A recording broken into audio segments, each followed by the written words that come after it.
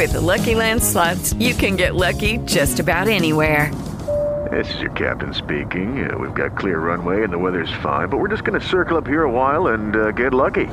No, nothing like that. It's just these cash prizes add up quick. So I suggest you sit back, keep your tray table upright, and start getting lucky. Play for free at LuckyLandSlots.com. Are you feeling lucky? No purchase necessary. Void where prohibited by law. 18 plus terms and conditions apply. See website for details.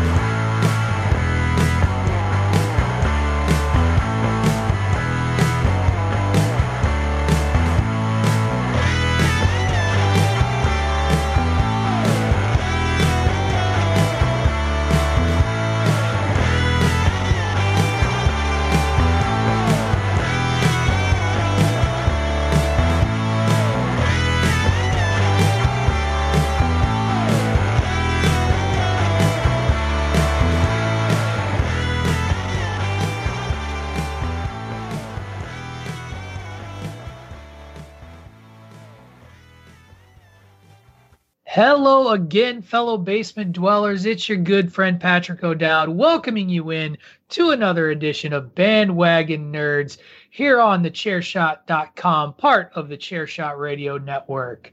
We got a contentious show coming up this week as myself and our good friends Dave and DP are going to break down the Umbrella Academy. We're going to talk about some massive layoffs that happened at Warner that impacted DC, and a little bit of speculation, well, maybe a lot of speculation as we judge Matt Reeves a little bit today. But before we can get on to all of that, as I mentioned, I got some co-hosts here to bring in. You know them very well as the scientist DPP and the man himself, David Ungard. Gentlemen, welcome back onto the bandwagon for another go around. How we doing?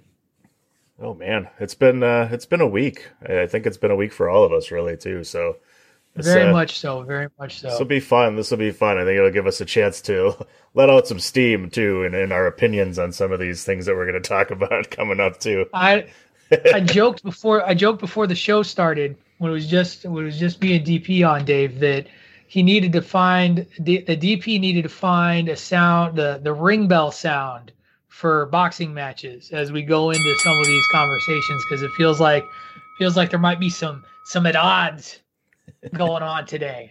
Very excited. Makes for an exciting show, in my opinion, if you ask me. Yeah, I would hazard a guess that DP and I will not share your sentiment about the close of Umbrella Academy Season 1. We'll get into that pretty soon. I just got to say, between you guys and the guys on Pod is War, you guys have turned into like my spirit animals, because it's the only thing keeping me sane are those two shows right now. So, hopefully none of us get misted. Anybody listening to Pod is War this week knows what that's all about. But so wait a second. So last week it was my therapy session. Are you saying that these shows have been like a therapy session for you too, Dave? They're a good release. I mean, yeah, I mean, shit, my work's weird because it's just busier than it's ever been, and it's like, and now we're just starting to phase back where the courts are said, okay, we're not going to open up, but we got to move these trials forward. So now they're implementing video trials, because all of us attorneys are like, I don't want to do a trial by phone. I need to actually look at this person testifying so I can know just how full of shit they are. You can't really do that over the phone. Yeah, you got to get a read on people. And that's been a big concern for everybody in my profession. So now they're doing it video conferencing, which, isn't ideal, but it's better. And so that's going to start ramping up. So yeah, it's like you guys say, it's been a week. For me, it's just different than, the crazy shit you guys are going through, but it is what it is, right? Yeah, well, and I think we can appreciate that. We talked about this last week when I did my little rant. Our school, UMass, is opening up this week. The few students that are start moving in on Wednesday. And so we'll kind of see where we are, but it's interesting because we're really crazy busy right now to try and get this stuff ready for, less than 1,500 students to come to campus. But it's still a lot of labor, a lot of intense labor, because this has changed so rapidly. Like, we went from trying to get all the campus ready to feeling like, oh, now it's not so bad. We're down to these concentrated areas. And yet at the same time, like last week, all of a sudden it's like, we still got shit to do. Like, we got to really pump this up and get moving and going and going. And it's like, here we are. Still kind of just wrapping up those final little details. And yeah, it's unheard of. It's new. I'm mildly concerned. I keep looking out my window, guys, because it's raining now. And we all know what that means in the basement studio. So I'll keep you updated on that. Though at this point, I think we're at the, what are we going to do? Like, if it's going to happen again, it's going to happen again. We actually did survive an overnight storm a few days ago. So when I was sick as a dog, I had to miss the recording of the DeMarco show because I was just violently ill. And so I guess my wife was still awake in the middle of the night when I got up because I was still just feeling terrible. And she thought I was getting up to be like, basement did it again. But we weathered the storm. Apparently the Flex Seal tape and Flex Seal spray is holding shit together for a little bit as we use duct tape. So the commercials are true. Wow. Well, I don't know. This one's looking like a bit more of a steady rain. So we'll see what the real test is. What's unfortunate is that all the equipment I loaned to help clean my stuff out, I had to give back yesterday. So of course today it rains. Well timed. And so today will be the day that I need the working sump pump, and I won't have it because I had to give it back. And that's just, that's life, right? Life pretty much, life. Yeah. Yeah, exactly. So could I tell you guys a couple of fun things I discovered this week? Yeah. Amazon just one of them. Prime. You can only tell us one. Well, I'm going to share a couple. So I started listening to a podcast that isn't on the Chairshot family of shows. Sorry. I know. Don't tell Greg. Yeah. I'm a little disappointed that I didn't discover this show or find this show earlier, but you all know I'm a big fan of the TV show Scrubs. Like, that's like my favorite sitcom of all time. So Zach Braff and Donald Faison, back in, I guess, March or early April, started a podcast where they're doing an episode by episode rewatch of the entire series. And it's called, I got to find the name of the actual show. It's called, let's go to library. Bear with me. Fake Doctors, Real Friends is the name of this podcast. And it's been pretty cool. The podcasts are nice and neat. They go episode by episode. They have guests that come on the show, whether it be actors from the show. They've had some directors and producers. Bill Lawrence, the creator and showrunner, has been on more than once. And if you're a fan of that show, it's hilarious. It's great to watch. Or listen to. They have a guest. They take one fan guest every episode, and they let them ask Donald and Zach any questions that they want. And I've really found it fascinating. You learn a lot of cool stuff.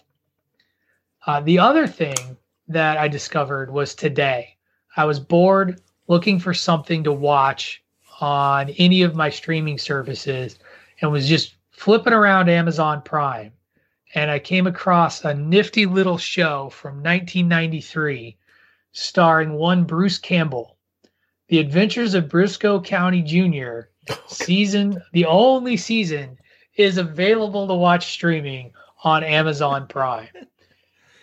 And oh my God, a lot of people, you're oh my godding. That was a cult classic TV show, sir. And was a lot of fun. And I'm watching the pilot now, and like any other pilot, it's like, whoa, this show got picked up. But and it was canceled after one season, so it didn't really resonate with the fans as much as or with the masses as much as people would like it to. Wow. But it made me smile. Like, it made my heart smile watching the original pilot for The Adventures of Briscoe County Jr. Well, it was Fox, right? So Fox will take a shot at anything, basically, right. Especially at that time. And especially back then, yeah. I remember, yeah. The only thing I remember about that is seeing the commercials during The Simpsons, but I never actually watched the show. So,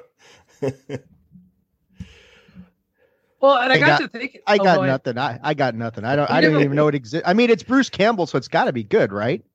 Well, I mean, it's Bruce Campbell as a cowboy, which is great. That's but fine. it's very much an element of the Wild Wild West sort of esque show. Like it is this fun. It takes place in the late 1900s. It's like or 1800s. It's like 1893, and he is the son of a famous federal marshal. Who he's sort of a bounty hunter. He's not a law enforcement official in the pilot, and he's trying to bring the gang that killed his father to justice.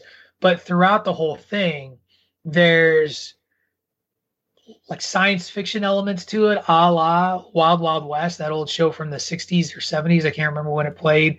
I think Dave was a child then, so he probably watched it on Saturday night. Saturday mornings in the 60s. Yeah, I don't know about that. I don't know. I was laughing though yesterday when you chastised me in our chat because I forgot Brooks Robinson when I was Frank Robinson. Brooks too. Hey, you forgot Brooks too. But the way you framed it, so we're having this conversation about like great baseball players. I'm like, I love baseball players from the 60s. I'd like name off all these people, and then Dave is like all indignant. Like you left out Frank Robinson. And I can't remember how you wrote it. I was just like, I mean, yeah, I left him off, but it wasn't like I was willfully, omitting one of the greatest baseball players of all time. That era just had a ton of them. You are a willful child, like The Shining. Oh yes, very much so. Patrick keeps looking over his shoulder at the rain. I am. I'm about to text the missus to be like, door check. Yeah. So, but yeah, just there's some good things. The other thing I discovered that I'm gonna rewatch since I saw that the seasons are available on Amazon Prime. By the way, Alias with Jennifer Garner. Oh, sorry, not a big Alias group here. I never watched it, honestly. I watched some of it. It was good, but it wasn't something that like I really got deeply into. But it was fine. You know who was a big Alias fan back in the day when it aired? DeMarco. I think actually Greg DeMarco is the one who got me into Alias, talking about that show and how great it was. So couple of gems out there. I was thinking about this someday. If we ever run into like another dearth of new content for television shows to watch, maybe we do a retro review at some point, take a show that we all love from like the 90s or the early 2000s and pull it back and do a rewatch, maybe even not like a whole hog, like start season 1 and go through everything, because that'd be intense. But like, whether it's the X-Files, Star Trek: The Next Generation, I don't even know. Can we watch like the $6 Million Man? Would that be acceptable? That would be cool. I think our audience is a little too young for that show. But it's such a great show. That's right. I mean, just the intro, man, Steve Austin before Stone Cold, that sort of thing. The real Steve Austin. Right. And barely alive. So anyway, just some food for thought out there. All right, Dave, let's put the gloves on. Let's talk. Strap them up. Let's talk. Umbrella Academy, rapid review, episode 6 through 10. I don't know. Where do you begin, right? Episode 6 was my favorite episode of the show. And it didn't become my favorite episode of the show until after you saw episode 7 and the results. Because episode 6 is the what could have been episode that happens before number 5 fucks up the timeline and things go wonky. Because in his effort to try and prevent the apocalypse, his actions lead to the apocalypse and also take away some of the best moments for his peers at the Umbrella Academy in a land of what could have been. And it was just, to me, it was a very beautifully done, it's actually a beautifully done pair of episodes as you see what could have been and then what actually did.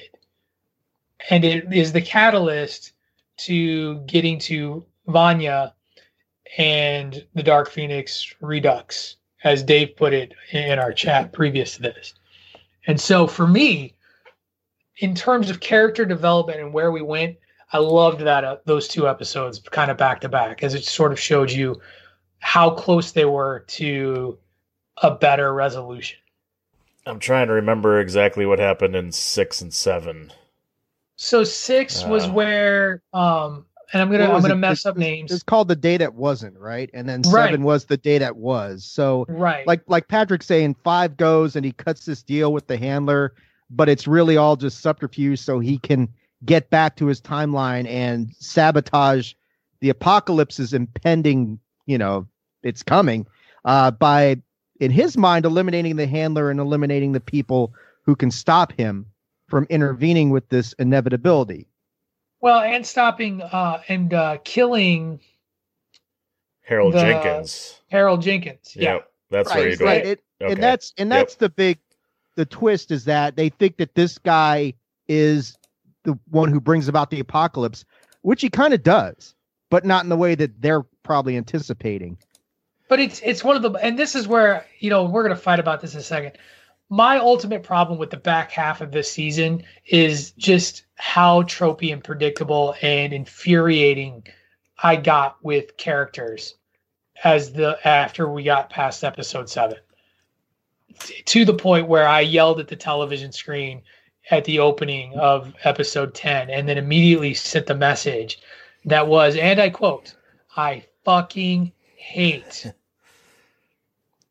episode whatever it was." Is it because they basically play dumb? Like they're all basically dumb? They're just the decision like that they continuously blamed each other or made the just straight up wrong decisions and didn't listen to one another when they've established some of these relationships and bonds are stronger than what they were played out to be, drove me crazy. Just drove me crazy. And that, at the end of the day, like Luther just straight up ignoring Allison in everything that she tells him in regard to Vanya, written or otherwise, later on. Like, just, that's not what Luther would have done. Like, and his sense of responsibility, you go through this, I refuse to forgive my father, but now I believe my father, but I get that you might be conflicted or tore up, but at the end of the day, and this was my big problem with Vanya, everything for Vanya, like to take it out on the children or whatever, I get it, it's a very immature thing to do. You've also been given enough information as Vanya to know that it wasn't the children that were fucking with this stuff. Like it was her dad. And so to me, it was just patently, to me, the stretch was very annoying. It was very infuriating and it felt dumb. It felt contrived. It felt, as Dave said, it felt very cliche. And I just wanted to see it. And part of it maybe, as Craig would like to say, it wasn't on my playlist. I just felt cheated. Like I felt so cheated in that finale. And it was not satisfactory to me. It was very disappointing. The only thing that worked for me was the end and the intriguing result of where they are now, that they have played the game, that we're again playing the game with time and hopping back. Yeah, I mean, I guess the idea is that it was a whole conflictions between family members and things like that. And they weren't really a family. They all had their own agendas. They've been, basically torn apart because of their dad. There was all sorts of, everybody had their own problems with him and, disagreements with everybody else, and they couldn't get along. I think that was what they were trying to go for, is understanding that nobody gets along with anybody and everything is going to be a fight no matter what it is or what it's about. Nobody's going to agree with anybody and they're all going to go their own different ways and want to do different things. And eventually at the end, they get back together to just try and stop her, stop Vanya. But, nobody can agree on anything, I think is kind of the whole backbone of this story, is that, Luther, was supposedly the favorite, but yet he's finding random different things, like, all his research that he did on the moon, and it was all hidden and underneath the floorboards and didn't do anything with it, supposedly. And then, so he's conflicted as to what to do and who to believe anymore. So, and then Pogo has apparently, and hiding all he knew everything that was going on too, but never said anything. Like Pogo knows everything. That was the moment when I yelled at the TV, by the way. I think I said, "What the fuck ever," when Vanya's like, "Did you know?" I was like, "Of course you know he knows. Of course you know he knows, because your dad was an asshole. It's your dad." When you're fucking killing Pogo because his creation is number 2, like, that's classic television though. You want him to say it. You just want him to say yes. You just want him to say yes. You know he's gonna say yes. That's all you're waiting for. To me, it just was. It was a cheap moment, and one that's just been done. It's been done to death, and I didn't like it. Dave, rebut. Go ahead, rebut. Dan said it all for me. No, I'm just kidding. He said a lot of it though. I think that part of what was going on in the last episode is it is a family in name only, a very fractured group of people brought together and called a family that really aren't. And I thought like the last few episodes were them trying to navigate through their own mistrust of each other. Especially in that last episode where it seems like Luther, who has been called number 1, but never actually believed it. And then his lack of belief gets really damaged when he finds out, yeah, Dad sent me there for no reason, apparently, to the point that he gets drunk and high at a rave and finally gets laid. Great. That's awesome. Yeah, it wasn't awkward at all. I mean, yeah, I can see what you're saying, Patrick. I did not. I mean, I liked the last episode. I did see it is Dark Phoenix. We were just having a debate, like my wife, my niece, and my nephew were texting back and forth, and he was like, I said, the Dark Phoenix stuff at the end, it is what it is. And he said, oh, she's more like Thanos. And I said, how do you figure that? Because she brought a moon down on the planet. That's like, she didn't bring a moon down on the planet. She got distracted and blasted through the moon, and then the moon exploded. That's the moon doing that. And my wife and my niece are like, yeah, we think she's more Dark Phoenix than Thanos, so there's a win for me. But and beyond that, in the Ungar household, yeah, rare. I mean, it is a Dark Phoenix moment mixed in with like a I hate to say it because Patrick brought the Rise of Skywalker reference into things. Oh, danger! But look, I mean, when her eyes change, it's like, okay, this is Anakin going to the fucking dark side, and she suddenly looks more like a vampire, and Vanya is the most interesting character in that.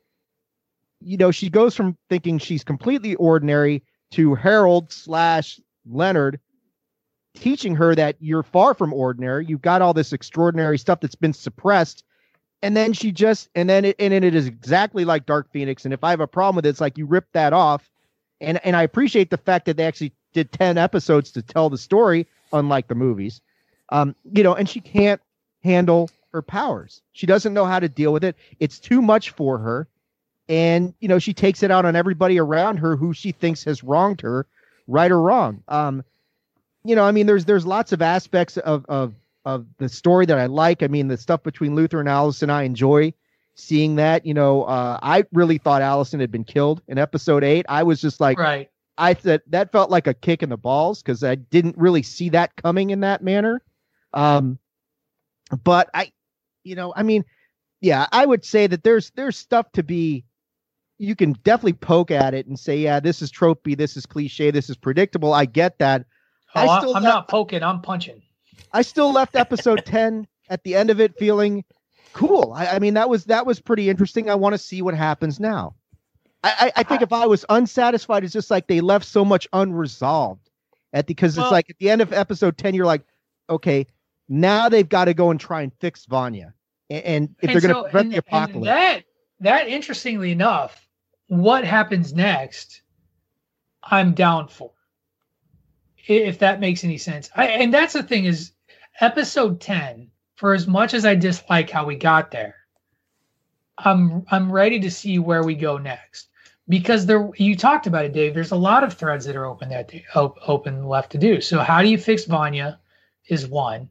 You start to see that Klaus has discovered a new dimension to his powers, as he seems to be able to make ghosts corporeal in some way to then actually manipulate the environment around them in the form of, was it Ben? Is that his name? Ben, yeah. Ben. And so we're going to get to see, we got to see Ben with the tentacles, hinted at early in this show, but, not completely done there. There is the question of Allison's powers, because her vocal cords play a role in her ability. Will she ever have that back? Well, she's been put back in time, so presumably that hasn't happened. Well, but no, don't do that. Don't do that. We don't know what know what state they're in. We don't know if they actually became children too, even though they showed them as children. Right. So are they going back as kids? Does that reverse them to where her powers are back? Does her going back in time in some way, shape, or form heal her? We don't know. And a big question I think that's a good question. And another big question is, by going back in time, are they going back in time with the knowledge of what just transpired to go and undo that?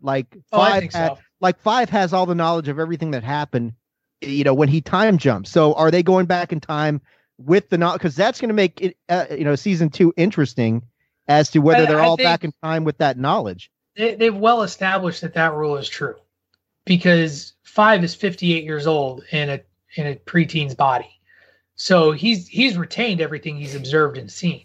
So unless the rules of time travel are different for the other 6 or 5, 6, 5, whatever, I don't know what it'll mean for Ben. Yeah, I mean, is Ben alive? Well, he's alive somewhere. Yeah, depending on where they land. Depends on where they go. In 1989, you land in 1989, he's just being born, so he's around. Yeah, but I think they will know I think they will remember what they're there to do. Yeah. I don't know, hopefully, I mean, if I were to, and I haven't seen any spoilers or anything like that, because 5 has never done this before, there's always the potential that they get separated. That's always again, it's a trope and it's a thing that can happen. Do they get separated through time? Do they get separated in the same time? That could be something that happens. Well, if they all end up together, where do they land? Do they end up in the muck? Like, are they in Vietnam, a la Klaus, or are they, where did they land? How does that all work? Because the question that's never really been answered to me for number 5's power is, does he control how far back and where he goes? Right. And I haven't seen spoilers or watched anything, but I did read the description for the first episode of season 2, and it does look like they're all displaced in time, and 5's got to go and find them. There you go. I would like a bell, please. Can I get a bell? Ding, ding, ding. You can come late too. I don't care. Where is the sound effects, DP? Got it. No, it's fine. Can you not hear him? Being very. No, I can't hear him. Oh shit! Well, that could be a problem. I hear them on my side. They're great.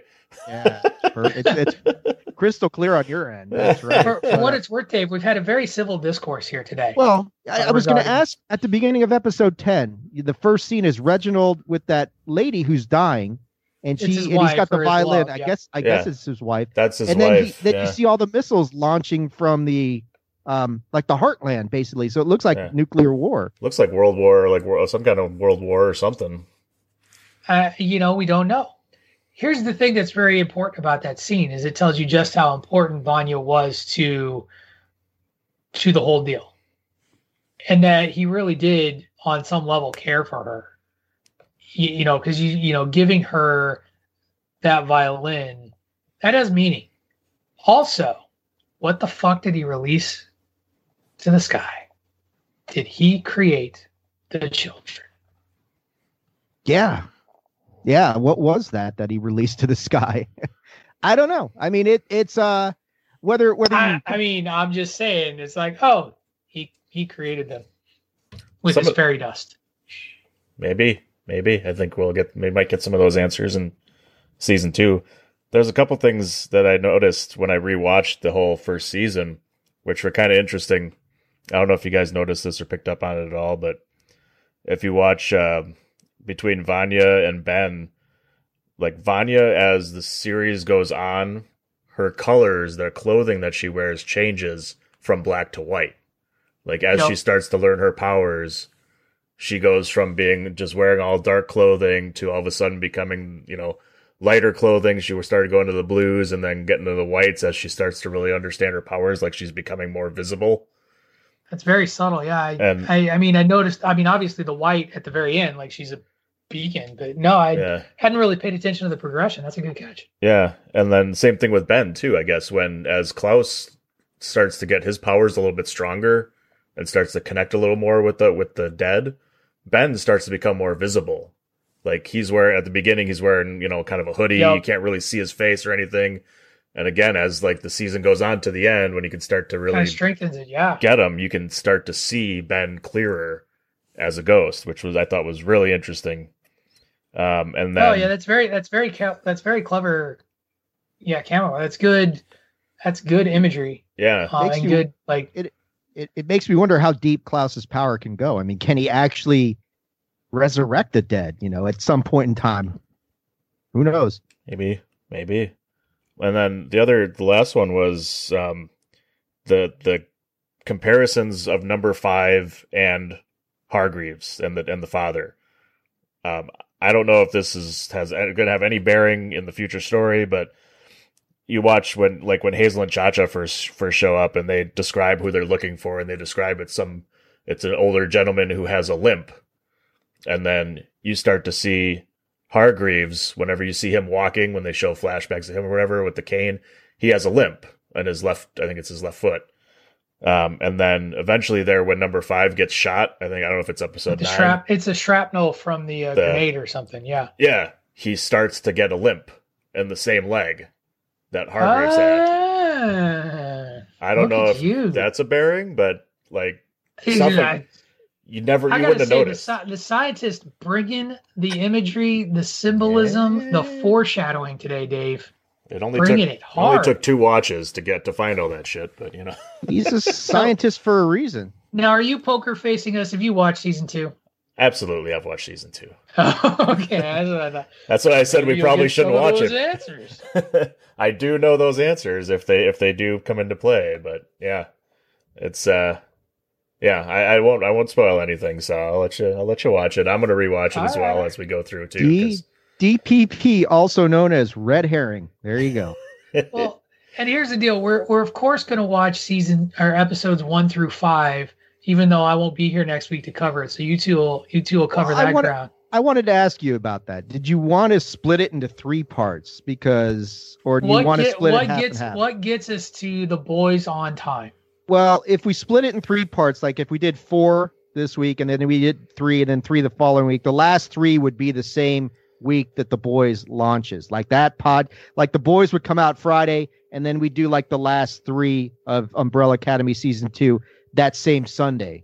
So and we can catch up the boys. The next week we could do the boys. Because the boys is going to drop 3 episodes on its launch before it goes into its weekly drop. Right. And so we can catch up the boys that way. Because here's I'm going to share a story with you. I almost started the show laughing about this. I saw a meme floating around. It was a comic strip, and it was like podcasts. It was like a podcast quick reference guide. It's got all these different ones, and one of them was like 2 white women solving true crime stories. But then there was one that was nerds reviewing a show everybody's already watched, and I was like, shit, that's what we're doing. We're for the first half of every show. We don't do the whole thing. Like our whole show isn't dedicated. I was like, but man, we're a cliche podcast, sort of. I like to think we're more than that. I call bullshit on that, right? Just because some jack off out there decides to post some memes about what he considers to be cliche podcasts, and I'm sure that frickin' wait, whoa, hold up. Done a podcast of his own, but anyway, you're gonna call bullshit on that, but post bullshit Dave Meltzer stories on the internet. Oh, here we go. I just posted a fucking thing about what he said.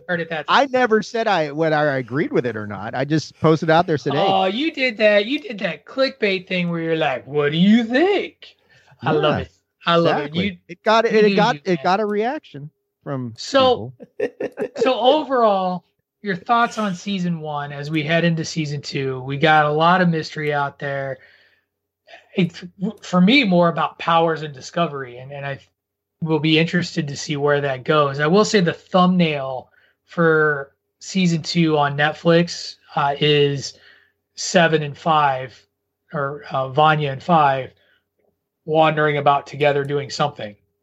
So it'll be interesting to see where that actually fits into the show itself in that context. But I will say, on the whole, I did enjoy the show very much so. While I did not, like I said, while I did not like how it got there, I am in on where we're going next. And so overall, it is a plus show in my book.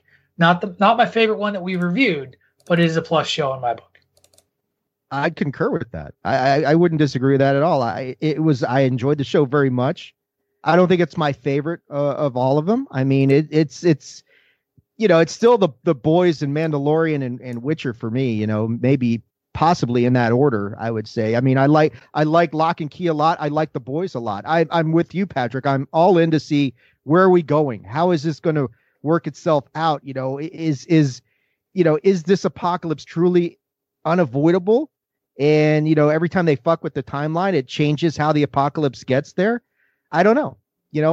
But I like you, I'm all in to see how they work this out. I mean, does Vanya come to the realization that, oh shit, I'm the Antichrist, I need to fix that, that sort of thing. It'll be fun to get there. I mean, I care about the characters, so that's always good when you're emotionally invested in the characters of a show. So I care about what happens to them. And I want to see where things go. Sure. I had read the comics before even watching any of the television shows before they put them out there.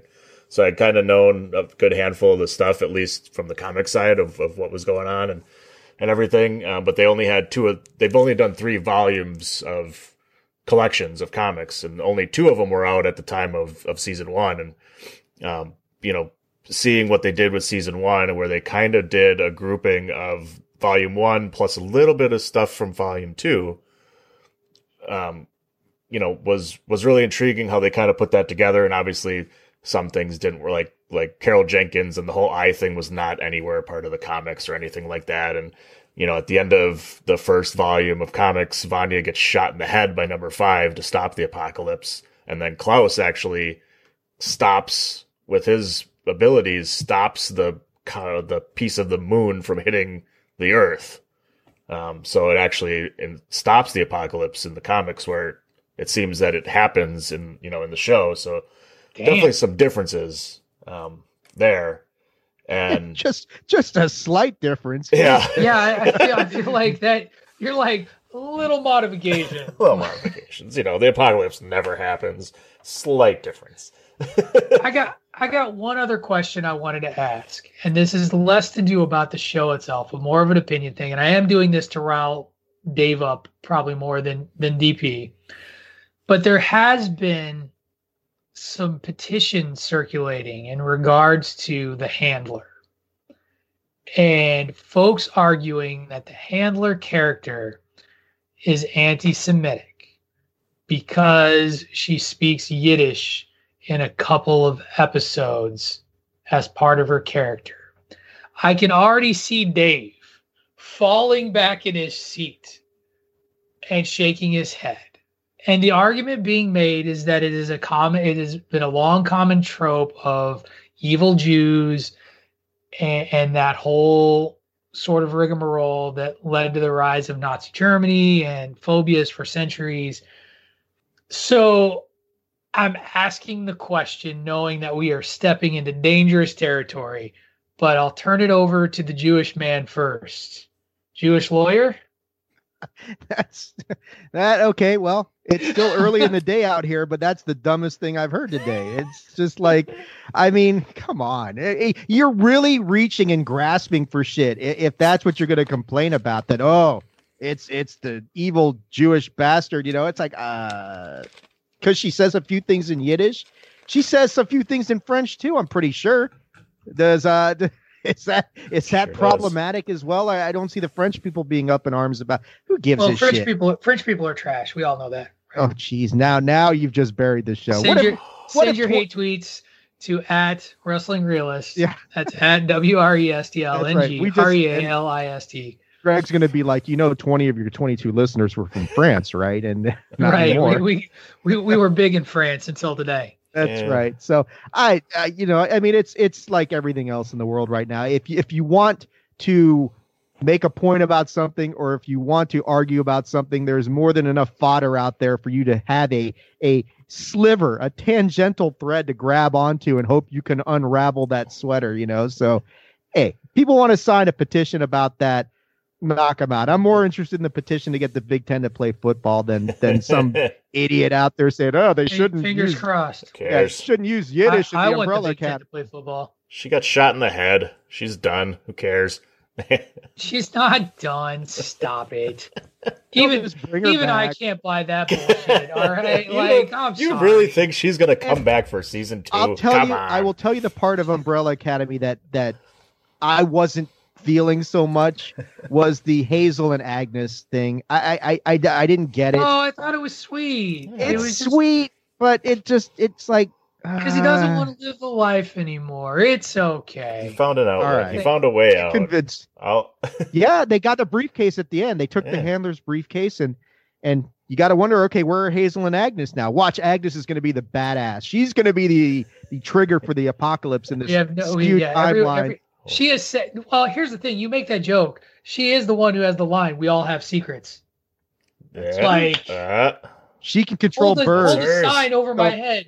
The birds are the secret. Pay attention to me. I've got a secret. Everybody's got a secret. That's right. We'll find out. I heard a rumor. Oh, sorry. Nope. That power's not in play right now. We get no more rumors. Right. Well, but what we are going to do is we're going to talk about the conundrum we have with our nerd poll, because our polls are struggling, fellas. We took 1 week off of doing a movie vote, and like the 22, 23 voters we had abandoning us. And I don't know if it was Dave's fault with his 3-person poll, but we only had 12 vote this week. Maybe it was 6. I don't remember what it was. The results were not good, but we ended up in a tie between Superman 2 or Iron Man in the nerd review poll for this week. So people not feeling the whole superhero thing. I don't know if people are not feeling the super. Yeah, do we need to go back to comedies? I'll go Bruce Campbell. I think if that's what we need to do, we could do something I don't know, but I was actually going to flip back, see just how bad this was. I think it was 6 voters total, which is less than stellar. Yeah. 3 voted one way, 3 voted the other. Right. That's just sad. Yeah, 6 votes. 6 votes. Whew. One more than the week before. Jesus. Right. I thought for sure having something like Kneel Before Zod, and I don't know. So I told people to vote for their favorite man. That didn't work. Right. Yeah, I don't know. Well, and let's be real. The Kick-Ass Women poll, while we liked it, and at least I liked it. I don't know how you two felt about it. It also didn't yield great results. So we gotta figure out that viewership. Maybe try to get Bandwagon Nerds Twitter going a little bit better. But we are currently on pause to determine, and maybe we'll just determine it off air and surprise the fans as to what we do. Because fuck it, if they can't decide, why can't we just make the call? It's our show, right? I'm in. I say we have PC Tunney break the tie. We'll go DC. He probably will. And if we were going to do Superman 2, the one guy who did comment about doing the Richard Donner cut, I would agree with that. That if we did, that's the only version I have. Okay, I think that's the version on HBO Max too. Is it? It might be. Oh. I know that the Batman versus Superman is the extended cut. It's not the theater cut. Well, that's an improvement, believe it or not. For what it's worth. I say we go with new movies and one that was just on our last poll and go with the old guard. I can do that. Something like that. Charlize Theron. I'm down for that. I know that There's was a big another one.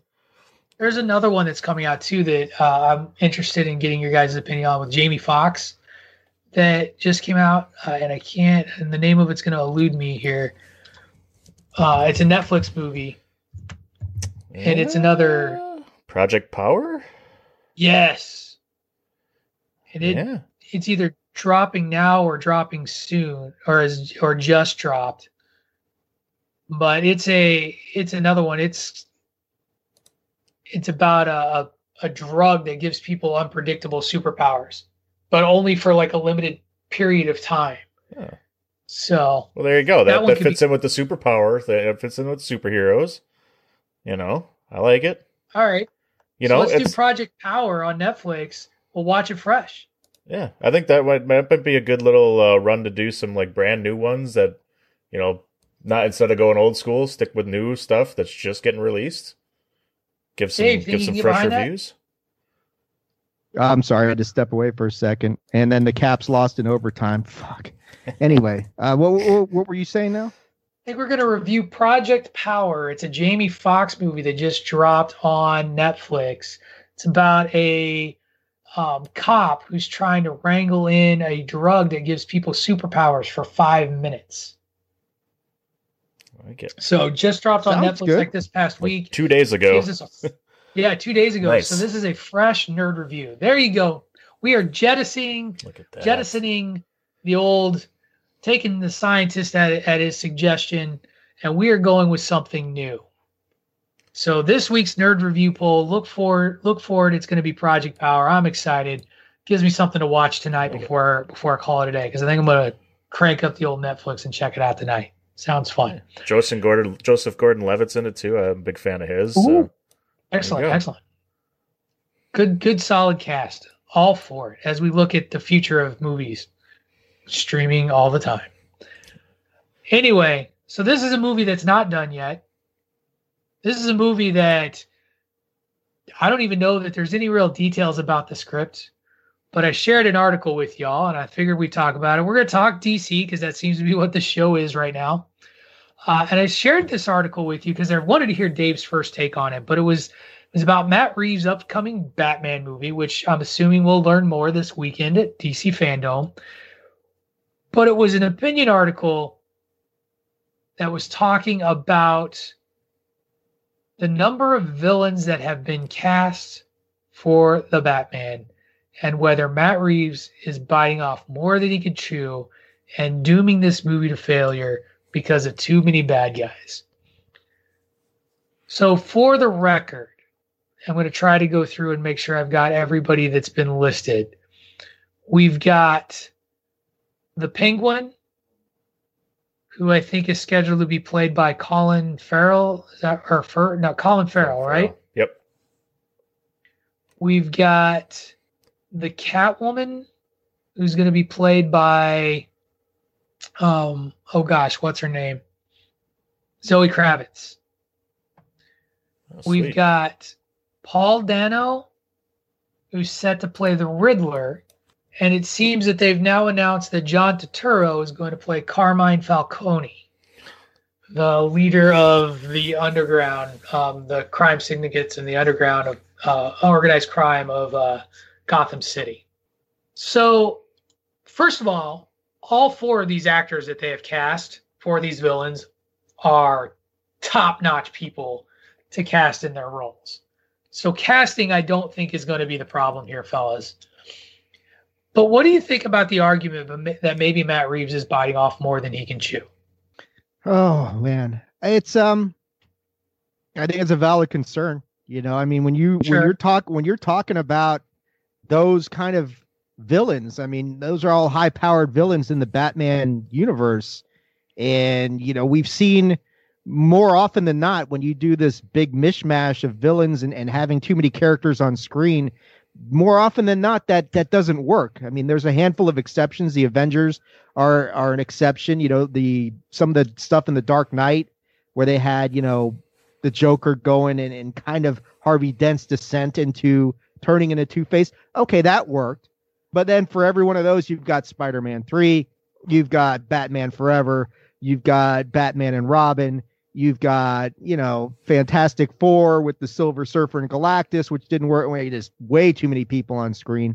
So it's a dangerous proposition, to be sure. It really, like I think you said it, Patrick, without a script or any sort of context to look at this, it's speculative at best to say, yeah, this is doomed to failure, or maybe this works. I mean, if they're going to run like an Arkham Asylum sort of thing where it's just a united front to try and take out Batman and he's just fighting for his life for 2.5 hours, that might work. But if they're just going to randomly throw these people together and say, okay, what's the end game here? And without any sort of cohesive storyline, probably going to be a problem. So I get it. We don't have the story yet, right? But is DC going to learn their lesson or not? Like, I don't know, man. This has been their problem, is dumping everybody at you at one time. Justice League, Batman versus Superman was, overrun with too many characters. They tried to throw everybody at you at one time without giving you a background to these people. Like the Avengers, was a huge group of people at one time, but they built it up. They had separate movies for all of those people to build it up.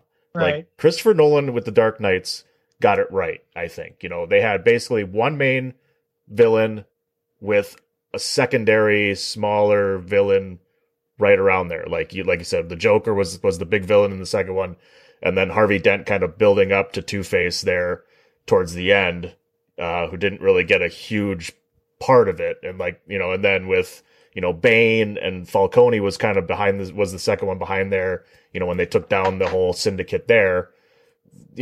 That's about the extent of what they did. And that worked amazingly. And the problem with all these DC movies is that they put too many characters into it at one time, and it doesn't work. It's too much.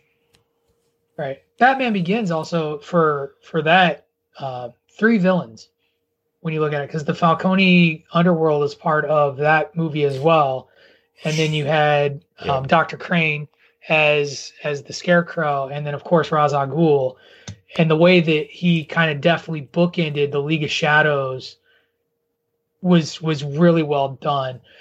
And that's the thing, is I think that we've been burned so many times by DC and their inability to put together a consistent narrative where multiple villains works, that we instantly have a mistrust of it. Because I agree, I think there's a way where you can have all 4 of these characters as a part of the movie, but if we're expecting all 4 of these characters to be a primary antagonist of Batman, you're gonna have a mess.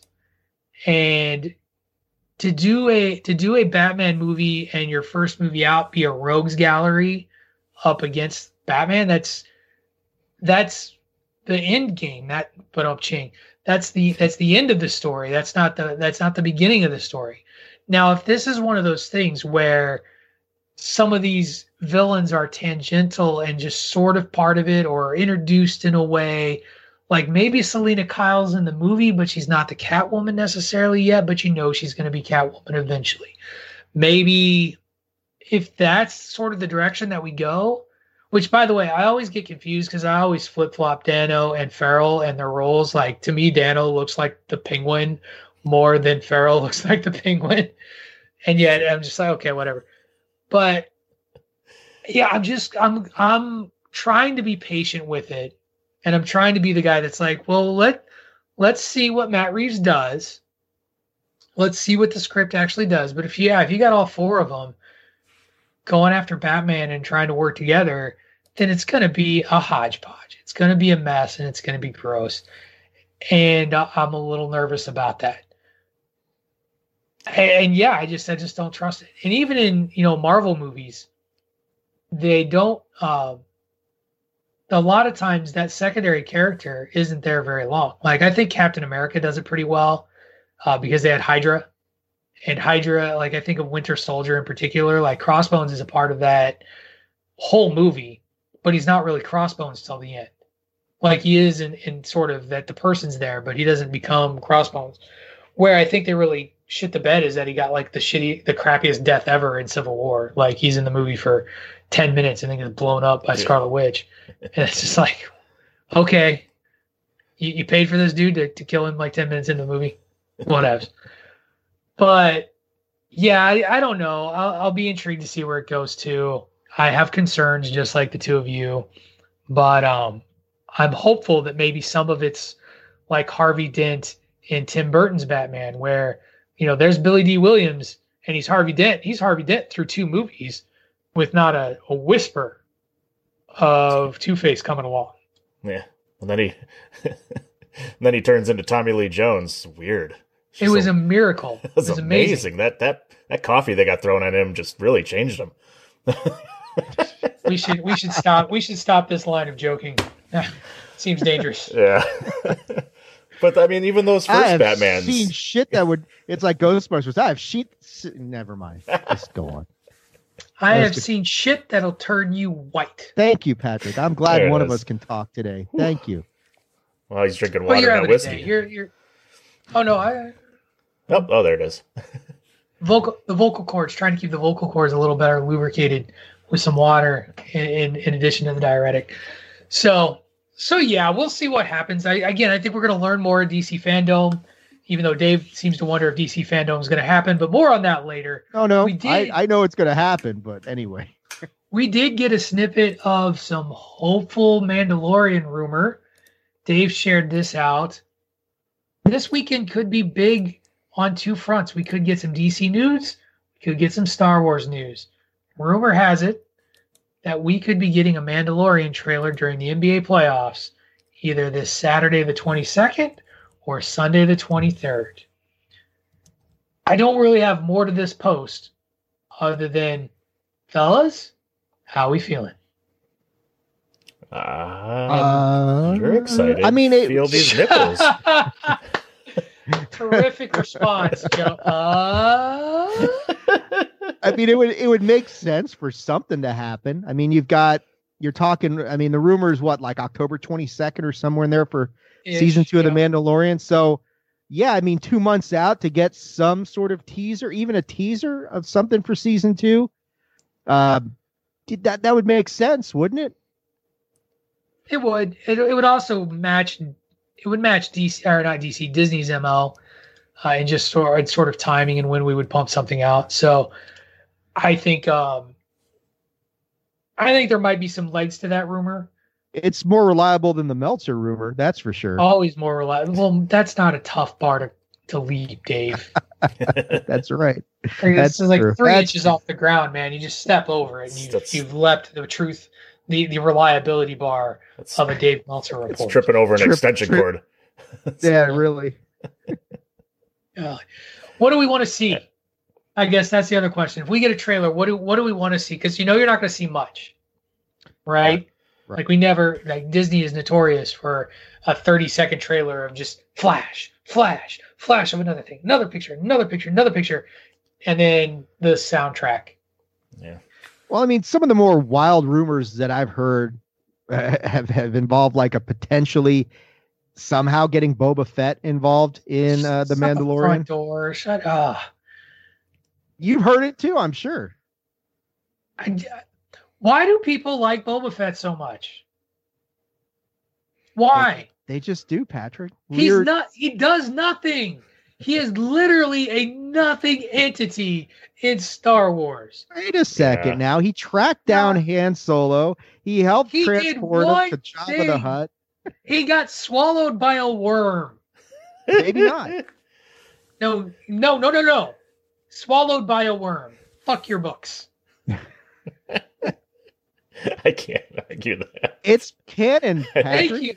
I think he was a terrible character too. But he was a worthless character. Terrible. He didn't do anything really.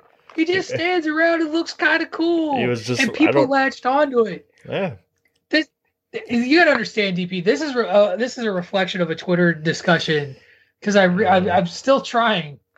DeMarco doesn't believe it's happening, but I'm rewatching the movies, and I just rewatched the Force Awakens, right? And I'm sitting there watching it, and I just tweeted out how much of a wasted opportunity was Captain Phasma in that movie. Which I agreed with you 1,000%. And somebody replied that they wanted her to be this movie's Boba Fett, to which I responded, and Boba Fett, I don't get it. Like, I don't get it. Other than he looks kind of cool.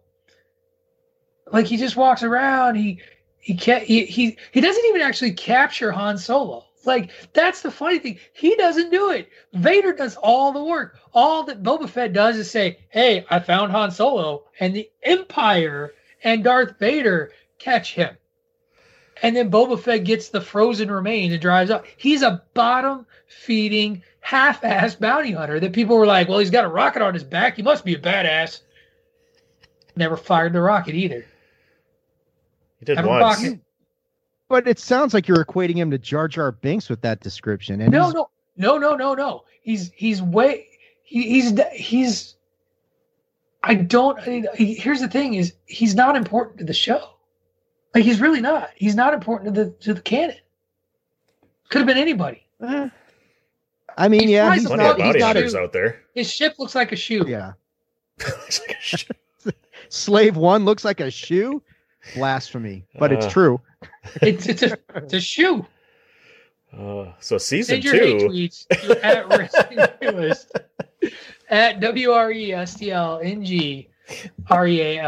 Man, you are just racking up the hate tweets. First, the entire country of France is going to fucking Patrick will be blocked by the country of France. That you're going to be the first person to be blocked by an entire country.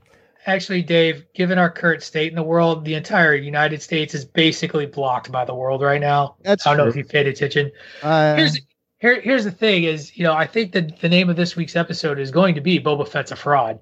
I think that's it. Like Boba Fett's a fraud. You're definitely trying to alienate our fan base. Dave's like holding his face. He's like, why is he doing this to me? Oh, I love it. Can you come up with something more diplomatic than that? I mean, that's a little bit harsh. Boba Fett's a complete fraud? DP, save me here, please. I know you don't like him, but, Overrated? Boba Fett's overrated? That might work. I'm just looking for a release date for season 2 of Mandalorian. I think we said October 22nd is the rumored date. Well, if this trailer comes through, I think you get your wish. I really do. I think this trailer will come through. It'll be 30 seconds long, and it'll have a flash of a release date, and it'll be late October, early November, which is perfect for us because we will be wrapping up the boys, and we can start talking about The Mandalorian. There, I got you off Boba Fett. Happy, Dave? There you go. DP got us back on track, Dave. On that note, how don't we take a little break? Let's just calm down a little bit, wrestle with the fact that Boba Fett's overrated, and we will move into some more doom and gloom as we talk about what happened this week from Warner Brothers. You are listening to Bandwagon Nerds here on the Chairshot Radio Network, on thechairshot.com. On the back end, some more news out of Warner Brothers and DC. Why should you visit thechairshot.com? Thechairshot.com is your home for hard-hitting reviews, news, opinion, and analysis with attitude. Why? Because you're smarter than the average fan. Thechairshot.com. Always use your head. This is your boy Kenny Killer telling you to make sure you check out thechairshot.com, bringing you breaking news, interviews, podcasts galore, everything pro wrestling. Make sure you check it out, thechairshot.com.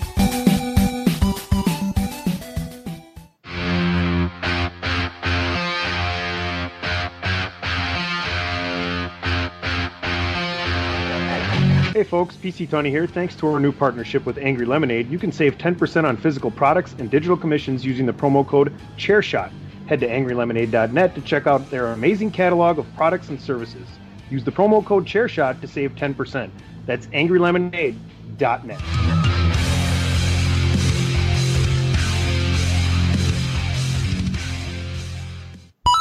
Thechairshot.com. Always use your head. All right, welcome back, everyone. So, I'm just hopping over here to Bandwagon Nerds, the Twitter feed at Bandwagon Nerds, and I'm looking through our feed, and I'm gonna retweet real quick this little post from DC Comics that says 6 days, has a beautiful picture of Cyborg with a 6 behind him. It says DC Fandom. 8/22/20, 24 hours away. And the reason I'm retweeting that as we talk here on Sunday, even though this show will air on tomorrow, Monday, so not too far off.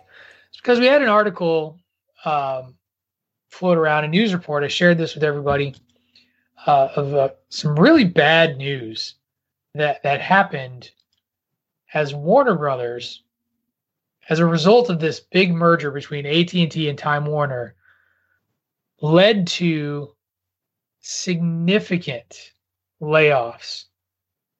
A third of DC Comics editorial staff were part of Monday's roughly 600 layoffs at Warner Media, including editors such as Brian Cunningham, Mark Doyle, Andy Corey, the latter of which formed a major part of DC's complete rebranding and organization of its comics output and the establishment of a Black Label line a few years ago.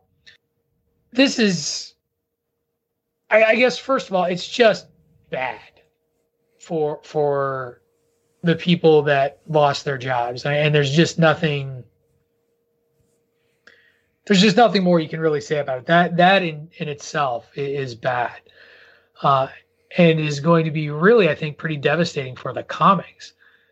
But it wasn't just DC Comics. There was some of the wider DC Entertainment umbrella that was heavily hit by the layoffs. DC Collectibles, so a lot of the merchandising arm, and a vast majority of the staff working on the DC Universe streaming platform was also let go, which I think just kind of is another nail in the coffin for this all going to HBO Max. Yeah, So reactions.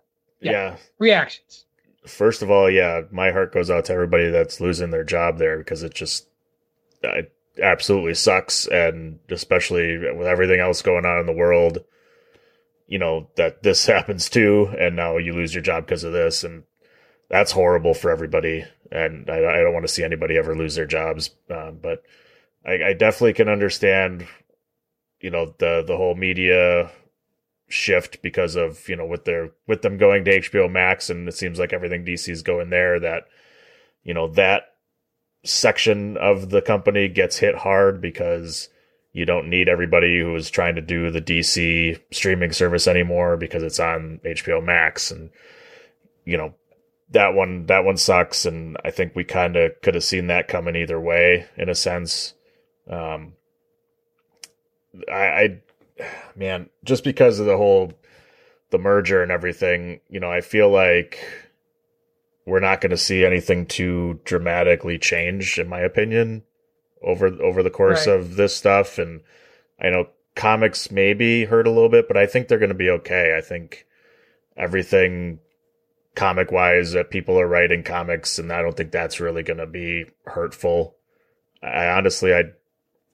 I'm interested to see if they try and make any kind of direction changes with the merger going through, and, a different group of people at the forefront of everything. Cause it sounds like the VPs and, everybody in the upper management was let go too. So is that going to change any courses with the comics or with movies or with anything else, in the whole DC universe? Is anything else going to change?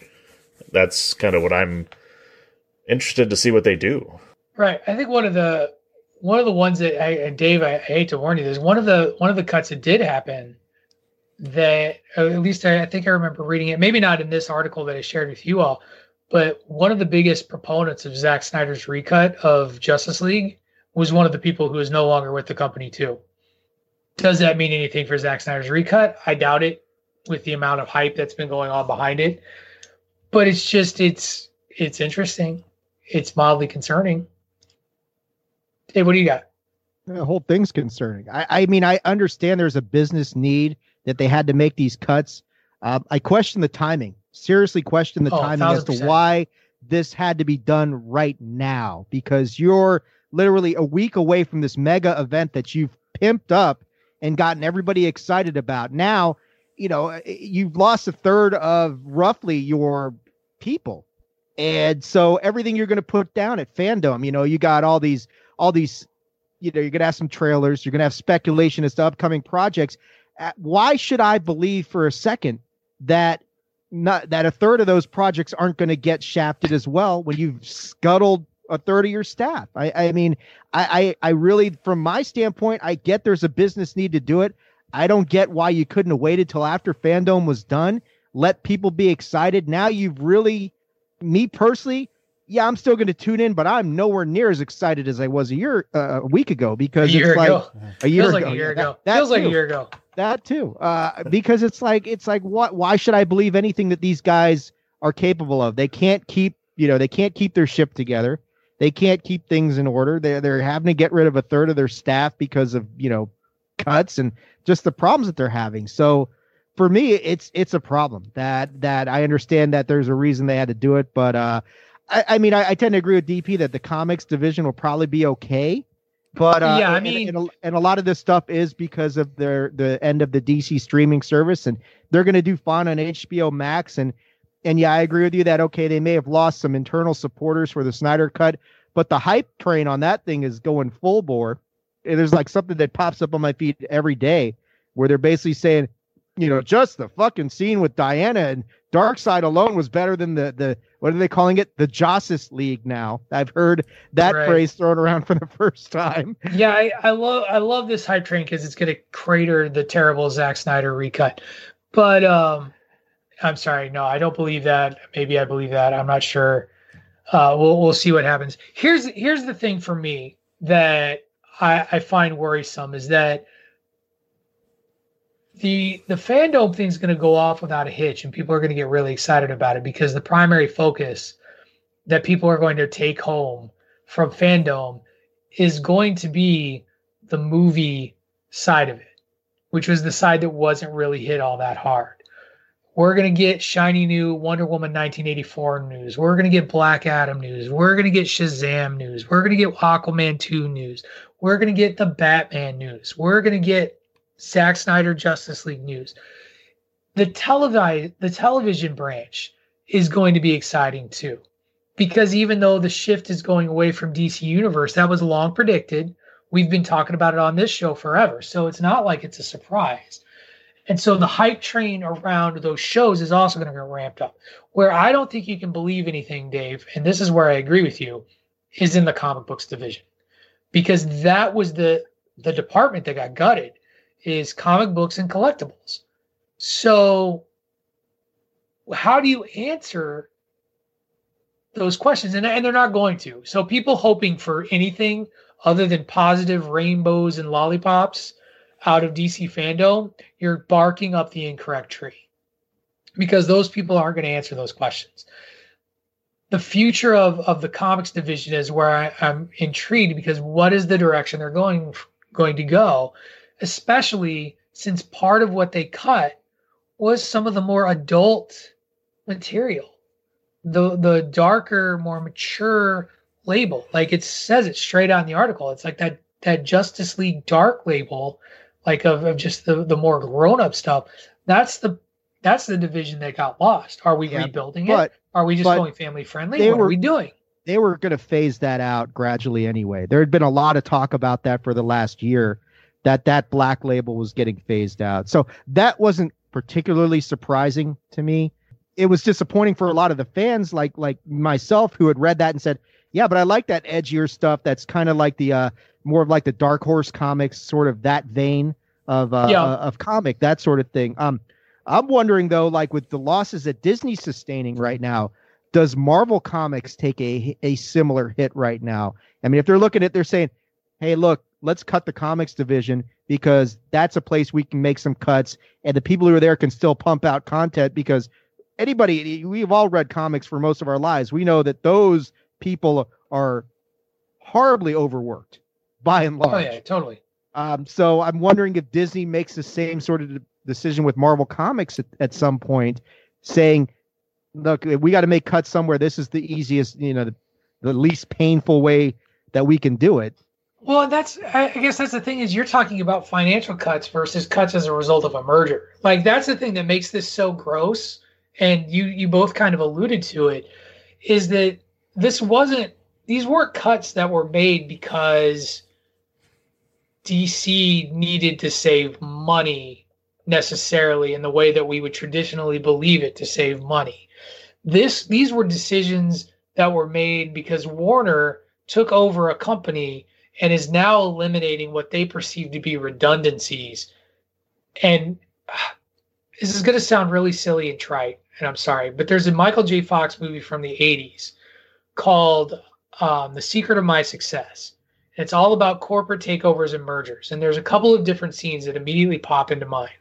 The one is when Michael J. Fox's character shows up for the very first day at his big corporate job, and everybody's packing their offices, and he comes in and he's like, "Hey, my name's Brantley Foster. It's my first day on the job." And the guy's like, "Hi, kid. Nice to meet you. You're fired." And he's like, "What? What happened?" "Corporate takeover. 90% of existing staff got liquidated. You are part of that 90%. And he goes off to look for a job. And then later at the end of the movie, as part of this climax, there's all these guys sitting in a boardroom, and they're talking about the jobs that are going to happen, are going to be cut as a result of this takeover. And they're like, "What's going to happen?" He's like, "Well, most of them are going to have to go." And that's the reality of what happened here, is that this is the result of a merger that, as we look at entertainment, and we haven't talked about this in a long time, but this is really where I want us to go with this conversation. We're looking at entertainment monopolies coming back. And we've got two Goliaths right now, it's looking like. We've got Disney on one side, we've got Time Warner on the other.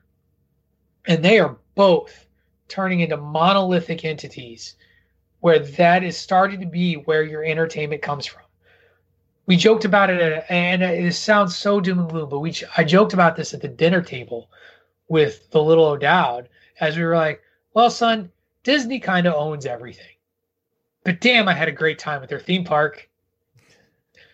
Like, that's what's happening, though, is Time Warner is taking one side of the pie, and Disney has the other. And it's not even going to be really a battle between two. It's like, those are your options. And to me, that's bad. I think it's only going to get worse. And this year, especially, is where it's really going to take the hit, because all these companies can't afford to continue on or to, stand on their own anymore because of the hits shit's that they're going to taking. get absorbed. And they're just going to keep buying up everything they can. That's a big problem. I'm not a fan of the monopolies. I like the, the ability for a better sake of word, mom and pop shops or, smaller entities to have an opportunity to do different things. And I think that's where a lot of creativity comes in. I think that's a big issue with a lot of places, is that you'll just get content because, well, I'm the only place to go. So, we don't really care anymore about our content because you're going to watch it because that's the only option you have. And that's not good business, in my opinion. Yeah, I don't have a lot to add to that. I mean, anytime you're talking about a constriction of competition, that's bad for business. Look at the WWE. There's our wrestling reference. Oh, you already made one today. But I was like, I've ran down Dave Meltzer for like half the show. But WWE is a good example of the dangers of monopolistic sort of situations. And you're looking at the same kind of a conundrum coming up here where, I mean, if entertainment's going to be funneled into, okay, you got Disney on one side, Time Warner on the other, that really limits a lot of the avenues for some of these people to get their product out there. I mean, there's a lot of good independent films that are out there. We've all seen some of them, and those avenues for distribution start getting narrower and narrower. Well, right. And one of the things that, like, if where they cut all these different people and you cut out certain parts of a business that thrive on being able to do that part of the business, and you have some people take it over, you just basically throw it in their lap. Hey, you're doing comics now. And it's like, what?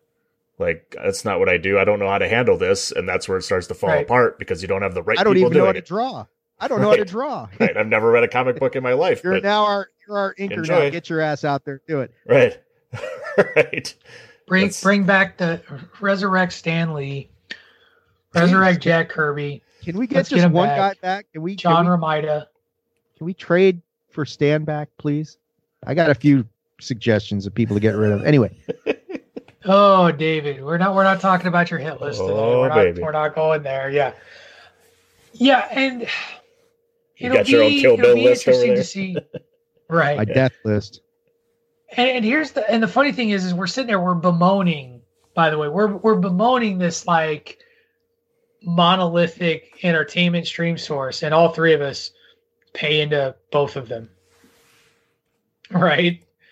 Yeah, And but then we've got really, what choice do we have, right? I mean, if you want to watch the stuff that we are most interested in, right. So they've just got us by the short hairs, Patrick. I'm not disagreeing with you, and I think it's interesting because there are, like, I wonder what's going to happen to other streaming services as this goes on. Like Netflix right now is able to stand on its own. Does that continue? Hulu is already a part of a Disney Plus package, right? Like I was about, honest to God, I just caught myself because I was about to be like, well, Hulu's fine. No, Hulu's part of, you buy a part of Disney Plus, and that's a Hulu package along with ESPN because Disney owns that as well. So Disney owns your sports, can own your TV shows. Netflix is really standing on its own. Amazon, because Jeffrey Bezos is worth a bajillion dollars, it's going to be fine. But we're looking at three. We got the big three. And I just wonder when other entities are going to get folded into that. Like, I question how much longer NBC and CBS can be their own thing. Are they their own thing? Like, I don't even know. But ABC is owned by Disney, so you can't say ABC. Fox. It's like Fox is on Disney Plus. What the fuck? Like, and Disney Plus is talking about releasing a second streaming service for their more adult Fox content. Yeah. So, like, I feel like I'm just walking in a circle here. I was like, well, we've got that. No, we don't. Yeah. No, this all sucks. God, tell me something happy. Give me something good, fellas. This is making me sad. I'm beating myself up here. I got nothing, DP. Tell me about that video game documentary you shared with us, DP. Well, what was that all I'll tell you about Marvel's Avengers game is coming out. They had a nice beta this weekend. You know, that was fun. That's right. We got to play that. That was kind of fun. They still kind of look weird. They look a little weird. No, they look good. They look good. Yeah. I thought. I mean, the Hulk looked a little weird, right, DP? But yeah. But it just kind of looked funky to me. I don't know. It's interesting. What platform are you playing it on, DP? I played it on the PC. So I had it pre-ordered, and so it came out. If you had it pre-ordered for the PC, you could play the beta. I know on PS4 it was free to play no matter what. Right. So I've been. And that's what we were doing. Yeah. It's weird. Like on the PS4, depending on what character you are, the light on the PS4 controller will light a different color. So if like you're Black Widow, it'll be lit red, and if you're Hulk, it's green. And I was like, damn, this thing is just charged. Why am I getting a red light on here? But that's why. I'll freak you out. It's adorable that you two have time to play video games. Yeah. Well, it looks like a pretty interesting game, though. I mean, we'll see what the finished product is like. I'm going to start to write them off as a business expense now. I think it. Hey, there's one other thing we need. One thing we wanted to talk about that wasn't on the rundown that we were kind of mulling over in the chat. Release date for New Mutants. Oh, it's true. We have one. Finally, we do have one. Do we? Maybe. Allegedly, it's August 28th. Maybe. I'm shocked. I'm still shocked that it's going to actually be released to theaters. If this happens, this is amazing. Between that and Bill and Ted coming out on the same, that's a big. Yeah, that'll give us something to talk about. I mean, 2 movies to potentially watch. Yeah, we could have a show of nothing but movie reviews coming up, which would be very, very exciting. First time in 6 months, you know. That'd be nice. Right. I mean, look at us. We're gonna review a new movie for the Nerd Review. We're gonna maybe talk about a couple of movies that are actually coming out. Hopefully, they'll be affordable. Yeah. Did we get a price point? Did we get a price point on Bill and Ted's for the video? Let's just see. We'll do this. I'm going to check the old Amazon account. Oh, that's always a possibility. We'll whip that up here. Bill and Ted Face the Music. It is not listed as something I can check out yet. So they haven't put it in Amazon. That's what Google's for, right? Yeah, I'm looking. I don't see a price point yet. It's definitely doing both. Like, it's definitely streaming and theaters. Yep. At the same time. Is New Mutants doing the same thing? Streaming and theaters? Mutants is not doing the same thing. I have not seen that it's going to streaming immediately. It's just theaters. Bad idea. Yeah. Yeah, I don't know. I don't know what they're doing there. But After this massive delay, it's like you've got this perfect vehicle to get this out. People are starved for new movies. Nope, theaters only. I love that they want to force me to sign up for their mailing list right away. I will say, Bill and Ted Face the Music did get us a new Weezer song. That's always excitable or exciting. That is exciting. But yeah, there are good things on the horizon. I know. I hope that it will continue to track in a positive direction. It'll be interesting to see where all this news comes out. Short, long topic today, guys. I guess that's kind of where we are at the end of this. We'll keep the faith, and the fans have been due a shorter show. They are. I mean, all 6 of them. It's true. All 6 of them. Now that we've cut France out. Now that we've cut France out of the equation. Yeah. Both our viewers must be thrilled. Very, very true. Very true. Okay. Well, I opened the show today talking about a podcast I checked out that was not one of, part of the Chair Shot Radio Network. I don't know if you guys have this, but my question for this week was, what are podcasts that you listen to that don't have anything to do with thechairshot.com? Do you have any? Oh, yeah.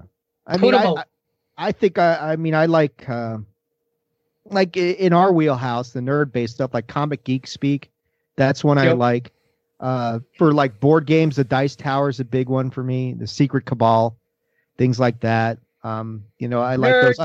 I like the Paranormal Podcast. I listen to that, as well as stuff they don't want you to know.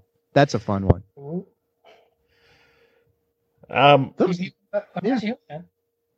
I listened to formerly the Nerdist podcast. It's now ID10T with Chris Hardwick. He usually has some good guests on there, kind of all over the place. Carrie Hughes was on there recently, and he'll have some random different people on there, and it's just them shooting the shit. It's not, usually if there's someone trying to sell something, a new movie that's coming out or whatever. And then there's You Made It Weird with Pete Holmes. And it's kind of the same thing. He has just random people on there. Like, he actually had Adam Sandler on there recently, and that was pretty cool. Oh, cool. Those are kind of the two. If you like an old school one, it's not around anymore, but you can still listen to the old ones.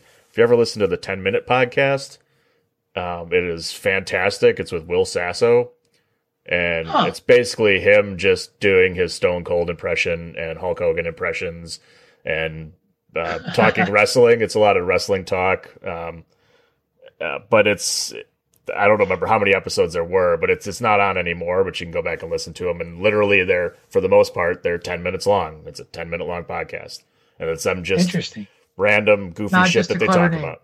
Yeah, and it's hilarious. Tommy Blacha, who I think was a former writer for WWE and things like that, he's on there too, and it's just them goofing, shooting the shit for 10 minutes basically at a time. And there's some hilarious episodes on there of them just doing that shit. So go back and listen to that. If you got 10 minutes, pick a couple of them at random. They're hilarious. Very cool. Very cool. Have I ever shared with you two that I have an intense dislike for Chris Hardwick? No, I've not heard that before. Oh. So let me share why I dislike Chris Hardwick. I dislike Chris, and it's not even fair to dislike the guy. So I want to put that out there that, sexual harassment accusations notwithstanding. And he's a bowler too, cause his dad was like a world-class bowler. Yeah. But, I don't like Chris Hardwick because of The Talking Dead. Okay. So, and here's why I dislike him because of The Talking Dead. It's because every episode of The Talking Dead opens with Chris Hardwick talking to the audience as if they are the most emotionally immature, stunted individuals on the planet. And so whatever happens, it's like, we need to take a moment and collect our feelings about what we just saw. This was a devastating, life-changing thing and I know part of it's just the shtick to get you to watch Talking Dead, but it's always like you are so emotionally invested into The Walking Dead that you just can't possibly handle starting the show without taking a break. Everybody just needs a moment to be calm. What a devastating loss to the team. And we have them here now. DP, the scientist, is with us to talk about it. But oh my gosh, we're just all devastated right now. Just a heart-wrenching episode of The Walking Dead. No, Chris, no, it wasn't. It was an episode of Walking Dead.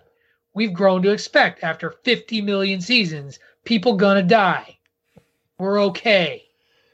Talk about the show. He's got to sell it, man. He's got to sell it. No. Don't you think that? You think that's him, or that's the people in charge telling him to do that? He writes the damn show. Does he? Anyway, well, he hosts it. I don't know if he writes the damn show. He gets to do the post. He did the post show for a couple of other the Walking Dead spinoffs and all that stuff. I just hate. I think I hate it because it's that attitude about kind of the nerd culture in general, is that we're all a bunch of emotionally stunted human beings that can't handle anything, as if other human beings. He's right about that part, but anyway. But they're not, because human beings are connected to everything. Yeah, we have connections to characters and we get sad or we get emotional over things. Like, I have been very open that the ending to Endgame, when Cap yells Avengers Assemble, I am like, ah, it's so great. But I don't need a support group to get me through it. I don't need a discussion point to get me through it. And it's not like you don't see, like, go watch people after a fucking episode of Grey's Anatomy or, oh gosh, This Is Us. Like, those people, just like anybody else in their reactions to anything. Like, this is just people now. That's just why we got to be the ones that are emotionally immature. Good, right. And you could do that for any show. If any show had an after show where they talked about it, it'd be the same thing. It just so happens so that much it was to The go Walking through. Dead. We have to process everything that we just saw on Walking Dead. We're going to talk through it. We're going to get you through this. Right. It's a therapy session. Stupid. Love it. Anyway, that's enough therapy. One of my favorites I'm a fan of Chris Hardwick and watched him on At Midnight when he hosted that, and I thought it was a fun little goofy show. Right. And there was one we actually went and saw him when he came to Milwaukee for doing one of his stand-up tours. So we went and saw him and actually had like front row of the balcony seats. And he does a lot of interactions with the crowd and stuff like that. And there was one episode of At Midnight where him and Dan Harmon was on there, the guy who did Community, and I think he co-writes for Rick and Morty or something. He's done a bunch of different shows, and they were going back and forth on one of these jokes of basically, how is your dick like a clown?